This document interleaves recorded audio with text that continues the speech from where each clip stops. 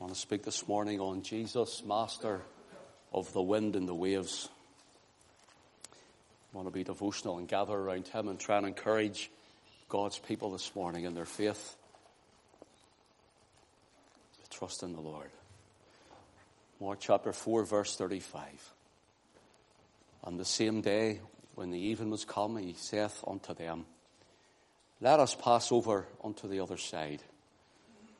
And when they had sent away the multitude, they took him, even as he was in the ship. And there were also with him other little ships. And there arose a great storm of wind, and the waves beat into the ship, so that it was now full. And he was in the hinder part of the ship, asleep on a pillow. And they awake him, and say unto him, Master, carest thou not that we perish?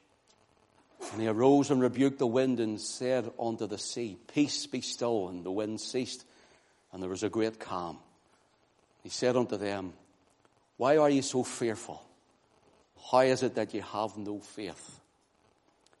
And they feared exceedingly, and said one to another, What manner of man is this, that even the wind and the sea obey him?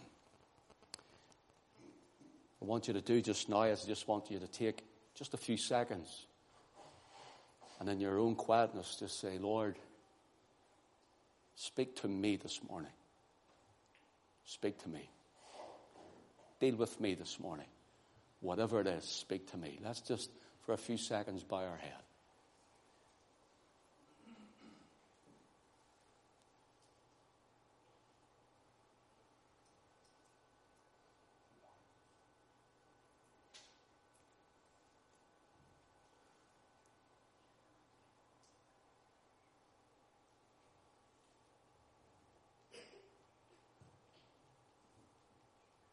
So, Eternal Father, we ask you now to answer every prayer. We've prayed for the lost this morning. We've prayed for the sick this morning. We've prayed for the mourning this morning. So, Father, now we ask you to answer every prayer from every head that was bowed, from everyone that says, Lord, will you speak to my heart this morning? Then, Lord, we know that if we ask you, you will. Help us to hear the word of the Lord this morning. May it be a thus and thus, saith the Lord, to every person in this house. And may we take up what you have said to us and laid upon us and glorify your name. For Jesus' sake we ask it. Amen. The Lord Jesus has just had what we would call an hectic day. A really hectic day. And such a busy schedule that he had that day would be more than enough for any man, even the very strongest and most resilient of men, would have been wearied and completely shattered and exhausted by now. He had been teaching, preaching. He was healing the sick and casting out devils, fighting the very devils and demons of hell. In the midst of all of this, there is a blasphemous accusation. And that which Christ has done for the good, it is attributed to the devil. And also his mother and his brothers come to a house where he's been ministering. And by now, in the heat of the day, it's packed full. Jam-packed full. And the people are outside. There's no room at the door. There's no room to move. So you can imagine the closeness of it, and even nearly the claustrophobic would not want to be around it. And Christ is in the middle of all of this, and he goes outside, then he goes back in the house, and he comes back out again. And he's ministering inside and out, and he's not wanting to leave any ear unheard of the word, nor anyone untouched by his hand. And so, in Mark chapter 3 and verse 20, it tells us the multitude cometh together again, so that they could not so much as eat bread. The Lord here's been ministering, and there hasn't even been a bite to eat. There hasn't been time to eat, and they couldn't even get eaten any bread. And verse 10 of chapter 3 tells us, For he healed many, insomuch that they pressed upon him Notice, for to touch him. For they pressed upon him for to touch him. See the idea here, for they pressed upon him for to touch him. It gives the idea they were so compact and compressed around him that they were falling literally against him and actually colliding with him, smashing off him. This wasn't a little organized meeting that he had where everyone sat down gently and everyone were very quiet. This was a hectic day. This was men and women who pressed in because they needed something from Christ. And the idea was that it actually got very dangerous for him. You think of sometimes today when you see maybe actors or some famous pop stars or whatever, and they're thronged with crowds. It's the ideas like that. It wasn't a very calm atmosphere, but rather it was a hectic one. And he's exhausted. He hasn't eaten. And the people were colliding, bumping, smashing right into him. And so the disciples thought he'll get him into the house. The house was crowded. So when they go out again, when they go out to the seashore, and the crowds are following him, and they come to the edge of the shore, the only other way is to the sea. There's a small boat there, a little ship. And he gets into this little ship, and he uses this little boat as his platform, with the sea being a boundary to keep back the people. It's his pulpit, if you want, and he sits down in the boat on the sea to speak to the people. It's the only rest that he could get. They were thronging him. Such was the nature of the crowd. And it's strange because that's Mark chapter 3 getting into 4. By the time we get into chapter 6, there's another storm. There's another multitude that he feeds. And again, the disciples are in the midst of the sea and the Lord isn't with them. And we know the story that he comes walking to them upon the waves of the sea in Mark chapter 6 and verse 48. Notice, he comes walking to them upon the waves of the sea. Yet in Mark chapter 3, he sits in a boat on the sea. So when the crowd thronged him, why did the Lord Jesus not simply walk out onto the sea as he does in Mark chapter 6? Why not, Lord, just walk right out off the shore onto the sea and walk on top of it and show your power and show your glory? Why get in a boat and be pushed out a little and sit in a boat? Why use some things that man has built that you, in order, may teach them? Well, listen, if he had have walked out onto the sea at that time, he could have surely shown them his power, because listen to what it says in Job chapter 9 and verse 8. Speaking of Yahweh or Jehovah, listen to what it says. It says that he alone spreadeth out the heavens and treadeth upon the waves of the sea. That Jehovah alone spreadeth out the heavens and treadeth upon the waves of the sea. So if the Lord Jesus had just walked right out onto the seashore, this great multitude, if they had known Job and had heard in the synagogue or wherever they were the reading of the word, surely they would have realized he's Jehovah. He is Yahweh. He's the great Yah God, the creator, the Elohim of the universe, for he spreads out the heavens and he walks upon or treads upon the waves of the sea. Jesus, why did you not do it? Listen to Jeremiah chapter 5 and verse 22. Fear ye not, saith the Lord. Will you not tremble at my presence, which have placed the sand for the bounds of the sea by a perpetual decree, that it cannot pass, and though the waves thereof toss themselves, yet they cannot prevail. Though they roar, yet they cannot pass over it. The Lord says, Jeremiah, tell my people, I'm the God who says to the ocean, see the great Pacific Ocean and the Atlantic Ocean and the Indian Ocean. Do you see all the seas of the world and the Mediterranean Sea and the Red Sea and all those seas? He says, thus far and no further. He set that line of sand, as it were, as a boundary. not to cross over. And at times when the sea gets angry, and at times when the sea gets cross, when the sea gets boisterous, it also tries to lap over. And listen, this earth, there's far more water in the earth than there is land. There's far more water on this earth, as in sea, salt water, than there is actual land or earth. So the Lord is able to say, I want you to stay there, and it'll roar, and it'll charge, and it'll get on to try and overflow the earth. But the Lord has spoken His word, and the authority of the word of God stands. And the sea cannot, unless the Lord was to speak again.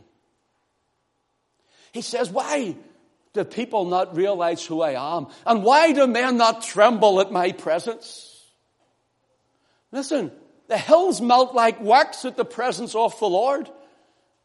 Creation will groan at His presence and for His glory. And yet there's men and women, and we just take His presence as if it's not there.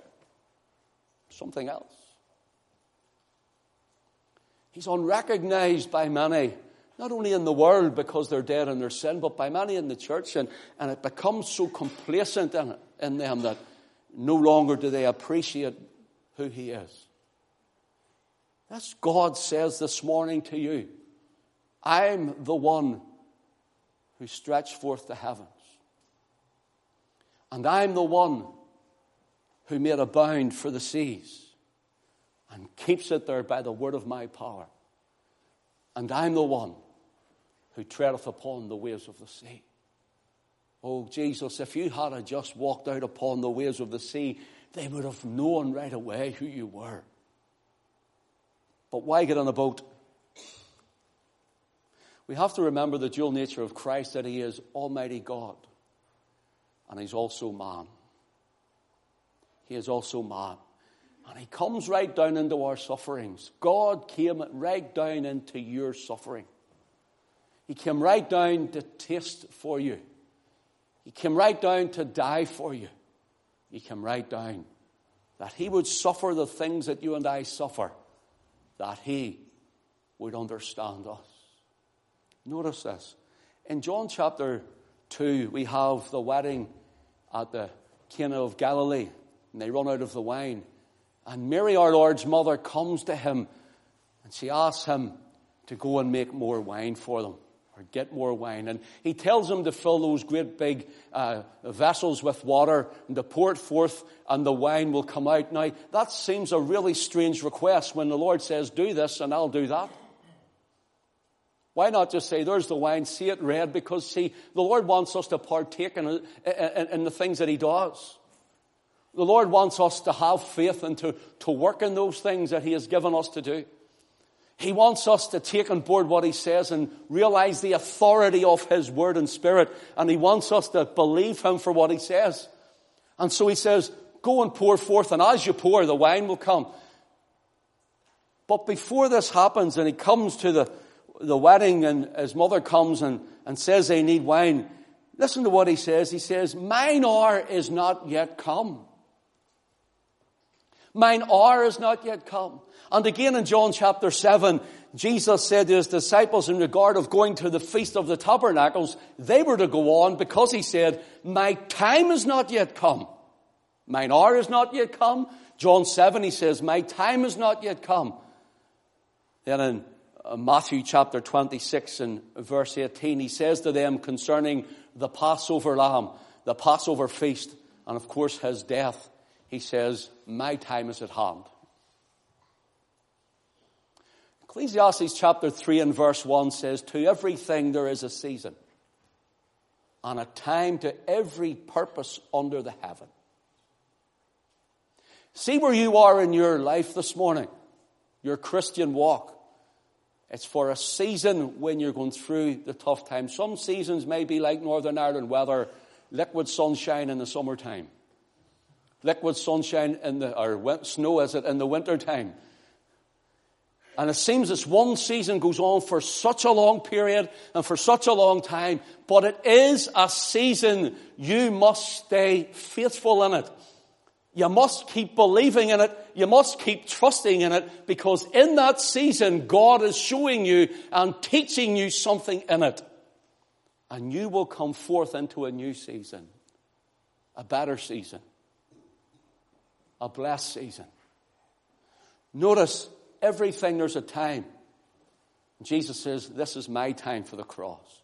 There was a day, there was a time, there was a place, there was an hour in eternity past that looked to the cross in the future. And that time couldn't come 1 second, 1 millisecond, or 1 moment sooner than it did. It couldn't come late, and it couldn't come early. So Jesus, why did you not walk upon the water? Maybe it just wasn't his time to do that. Lord,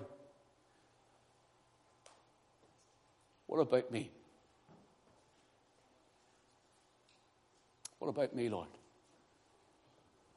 Why are you not doing this? And why are you not doing that? Why are you not doing the other thing? Why is it not happening this way? Let me tell you why.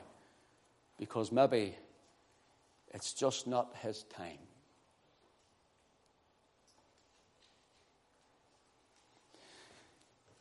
You may be thinking that God is not moving because he's not walking on the water to you. But maybe God is just sitting, coming down to your human level to minister in a different way to you at this present moment in time. And nevertheless, he's there.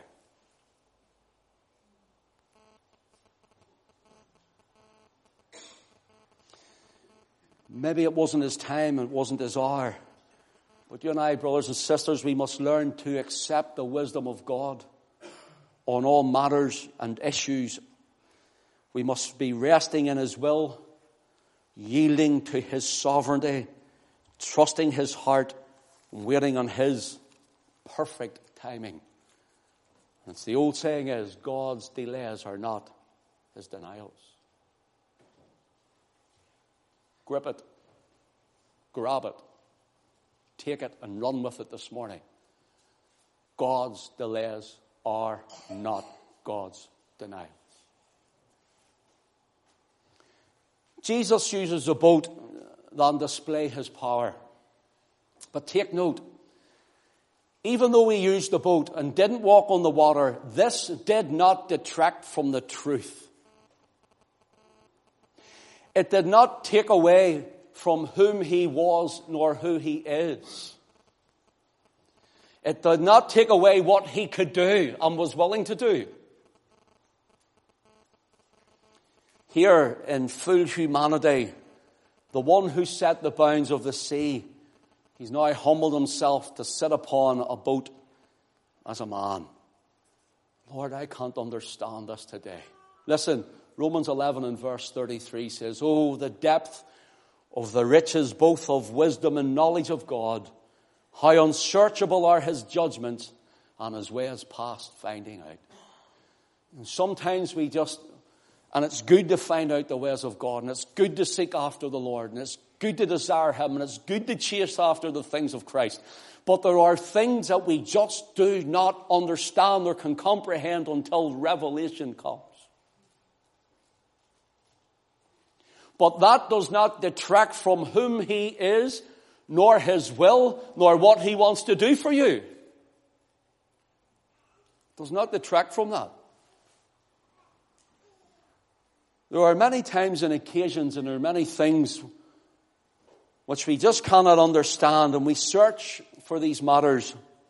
We search for answers, we question, we query, and we often get down, disheartened, disillusioned, feeling dejected. But know this, brother, know this, sister. Whether you and I understand what's happening or not, it does not change the fact that our God is Almighty God. That our God is real, that he is true, that he is sovereign, that he is still on the throne, that he is in control, that he is in charge, he's omnipotent, he's omniscient, he is with you, he is omnipresent, that he still has a plan, he still has a purpose, and it's still unfolding, and you are part of that. He is and He will perform His word to you, through you, and in you, and for you. And He will perfect His elect according to the good pleasure of His will, to the praise of the glory of His grace, according to the good pleasure which He hath purposed in Himself, according to the purpose of Him who worketh all things after the counsel of His own will. Listen, as God, He walks upon the sea. As man, He gets in a boat. As God, He knows all about you. He knows all about me. As a man, He understands you. And He understands me. He knows your pain. He knows your oppression. He knows what it's like to feel weary, to feel tired, to be shouted down. He knows what it's like for men to chase after Him, to seek His life. He knows what it's like to be discarded. He knows all of that. He knows what it's like even to feel your sickness. You know why? Because He took it in His own body. He knows what you're feeling. He knows every sickness that's in this house and everyone who hears that word. He knows what it's like, for He bore it in His own body. He bore cancer in His body. He bore diabetes in His body. He bore heart disease in His body. He bore tumors, the curse of it in His body. Every sickness and every disease and every sin and every shame that we had, Jesus paid it all.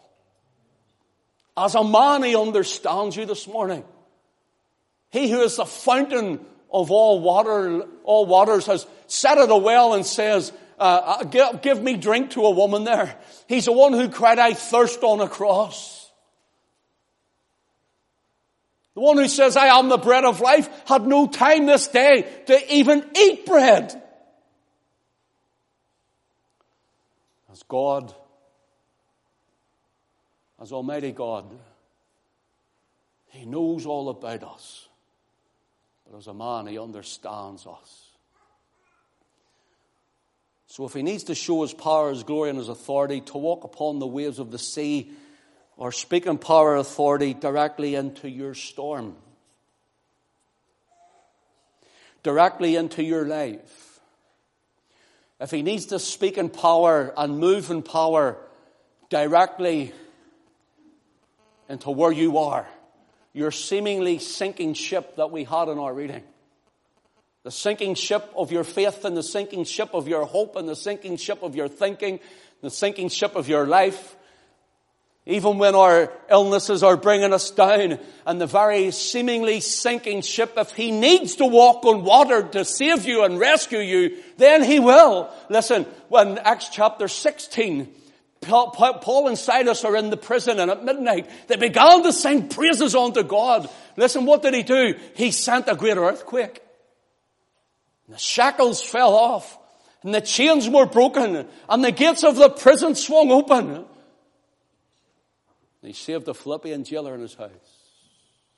Sirs, what must I do to be saved? Isn't it strange, the one they get him and they throw him into prison?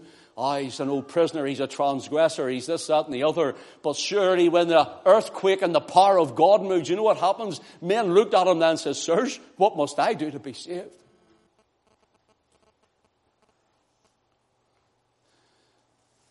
He sent an earthquake to release them, yet He sent an angel. He sent an angel to fetch Peter. There's a reason for us to pray. There's a reason for us as a church to get together and pray. There's a reason for us to worship together. Prayer and praises brought an earthquake of God, released the captives. Prayer brought the angel. God has 1,000 ways to answer every prayer. Wherever you are this morning in your own life, in your sinking ship, and the waves are beating into it, listen, He remains the same. He hasn't changed. Not one bit. Not one jot nor tittle. He is the Word of God incarnate. He is the Word in flesh. And He has not changed. He is the same yesterday and today and forever.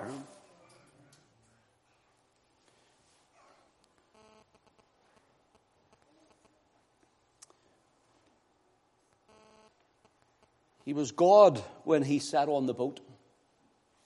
You need to get this. He was God when He sat on the boat. He was as much of God as He sat on that boat as He was when He walked on the sea.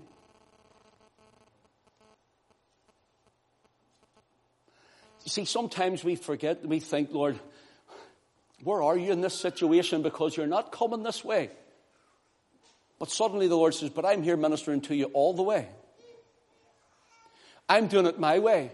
You see, He says, my thoughts are not your thoughts, neither are your ways my ways, saith the Lord. And He says, as the heavens are higher above the earth, so are my thoughts and your thoughts and my ways and your ways. He says, you see, you can't comprehend my ways because my thoughts are far greater than yours. My thoughts are far bigger than yours. I have a bigger plan. And even as I was praying in our prayer meeting this morning, Lord, help us to take you out of this box. Because sometimes the Lord's in a box in our own mentality and He can't move any further than this.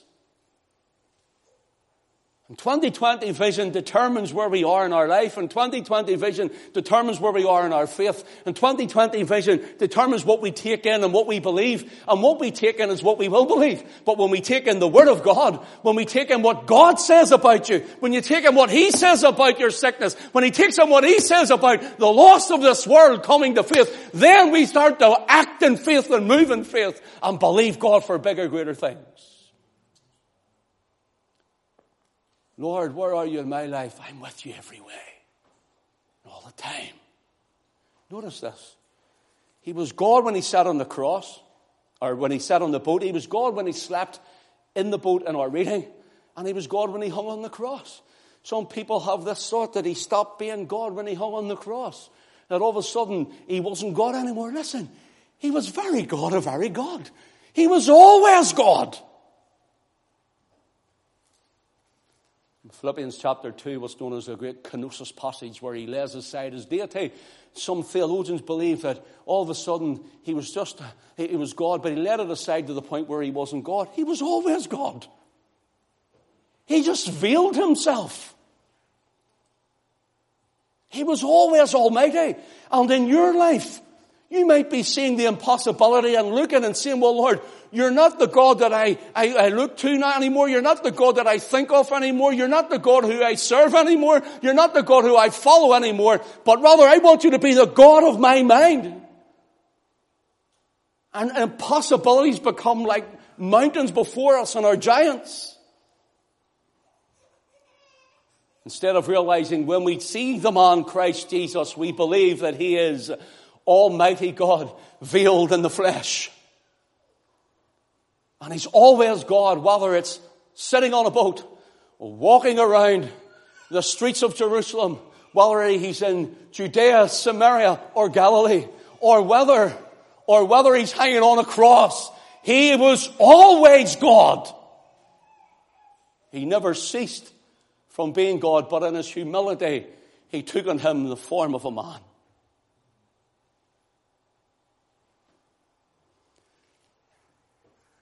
Listen, His gentleness in your life is as potent as His power in your life. David says, thy gentleness hath made me great.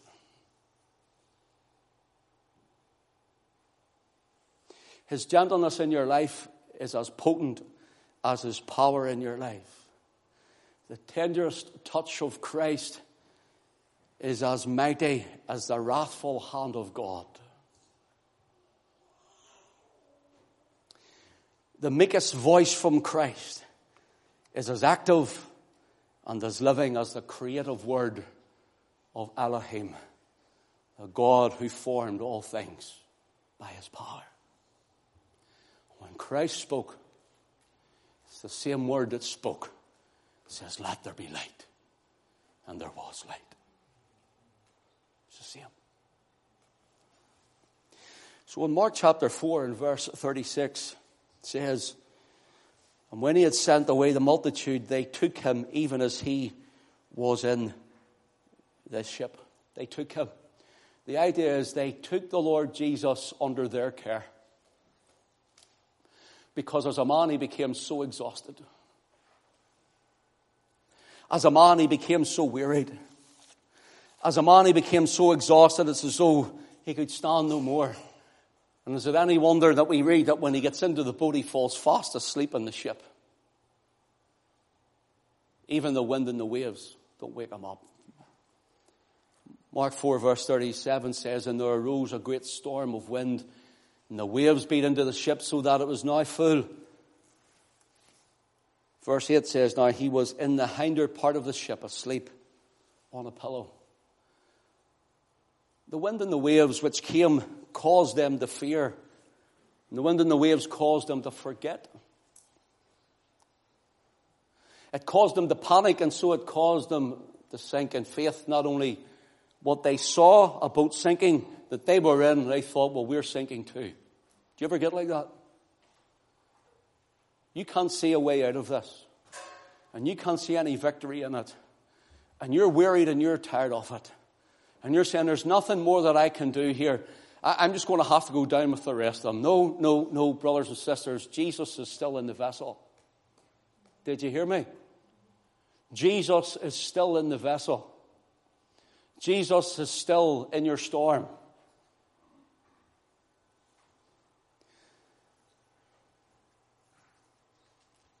Verse 35, you see, the Lord Jesus said, let us go over to the other side. I need you to grasp this. I want you to grasp it for when you leave here today, and when you're getting about your business tomorrow and the next day and so on. Jesus had said unto them, let us go over. He didn't say, let us go under.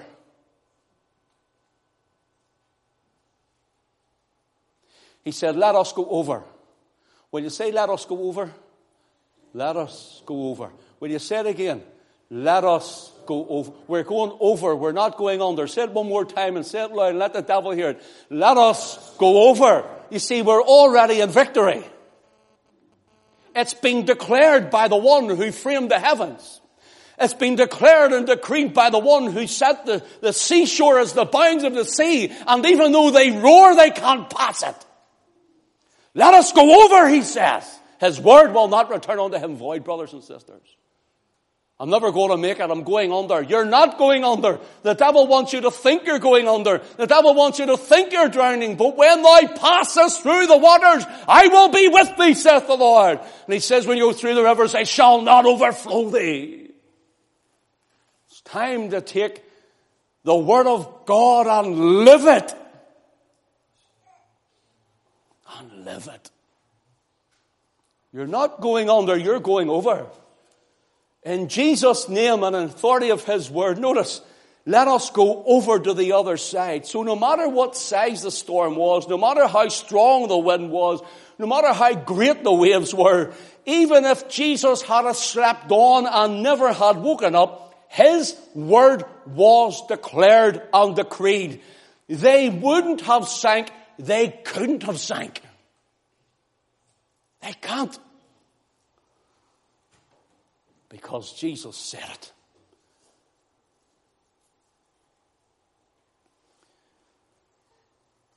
In Mark chapter 6, see, this is important. This is why you need to take this with you.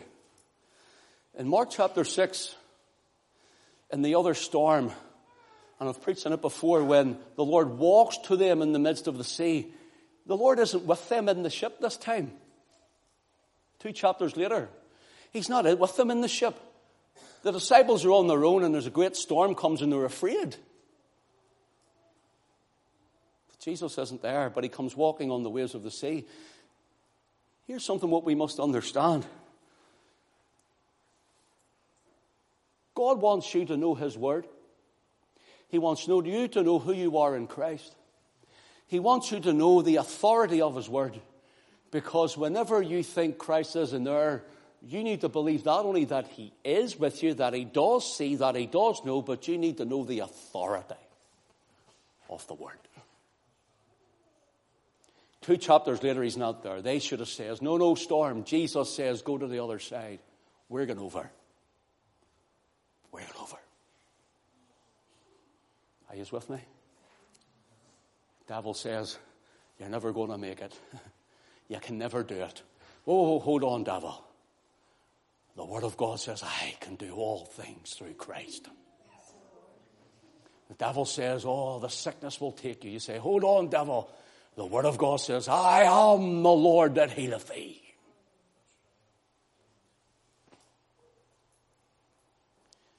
I'm so low and down, I'll never be able to praise again. Oh no. For thou art a shield for me and my glory. You're the lifter of my head. It's been spoken. It's been said. It's been declared, and it is decreed over God's people that you are on the victory side, that you're on the winning side, and we have a great commander, and he is the Lord Jesus Christ. I need to close this. I might have to do a second morning on this one next week.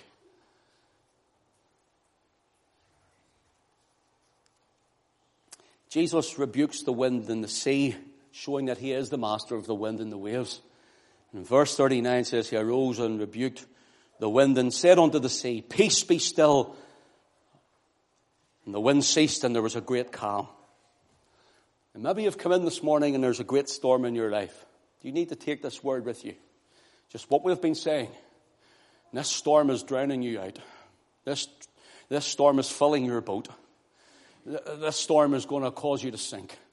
This storm is blowing you left or right. The idea of this storm, by the way, gives the idea that it was so violent, the place was shaking with it. It was in the basin, the Sea of Galilee is in a basin. And the storm came rolling down and just swirled the boat all over the place.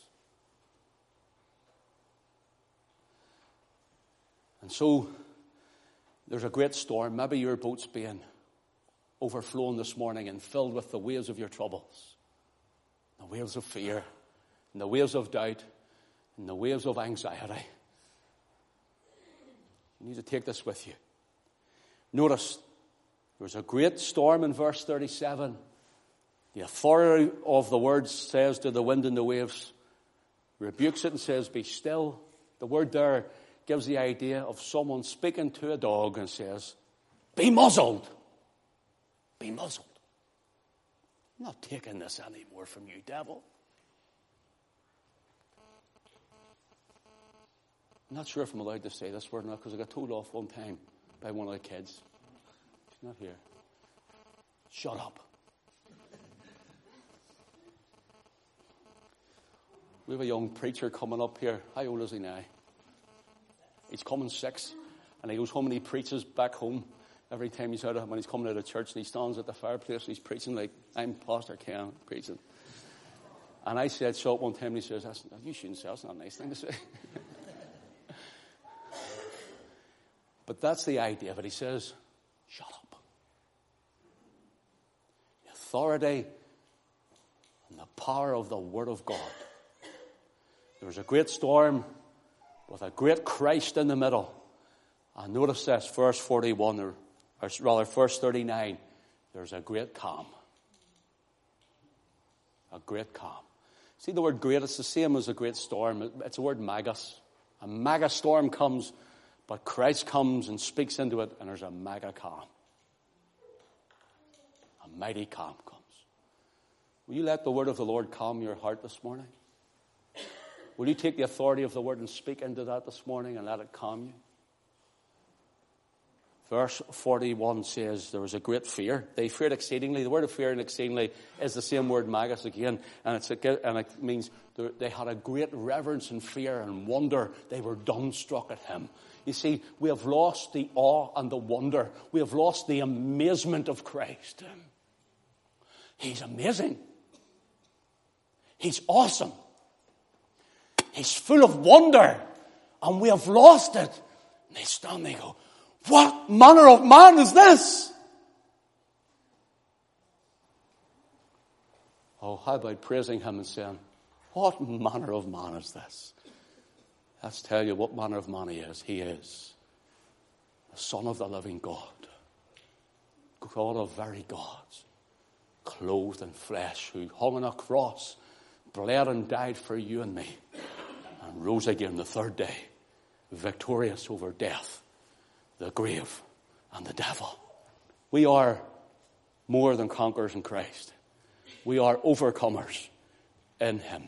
Overcome this morning, and may you conquer the storm through the authority of the Word of God.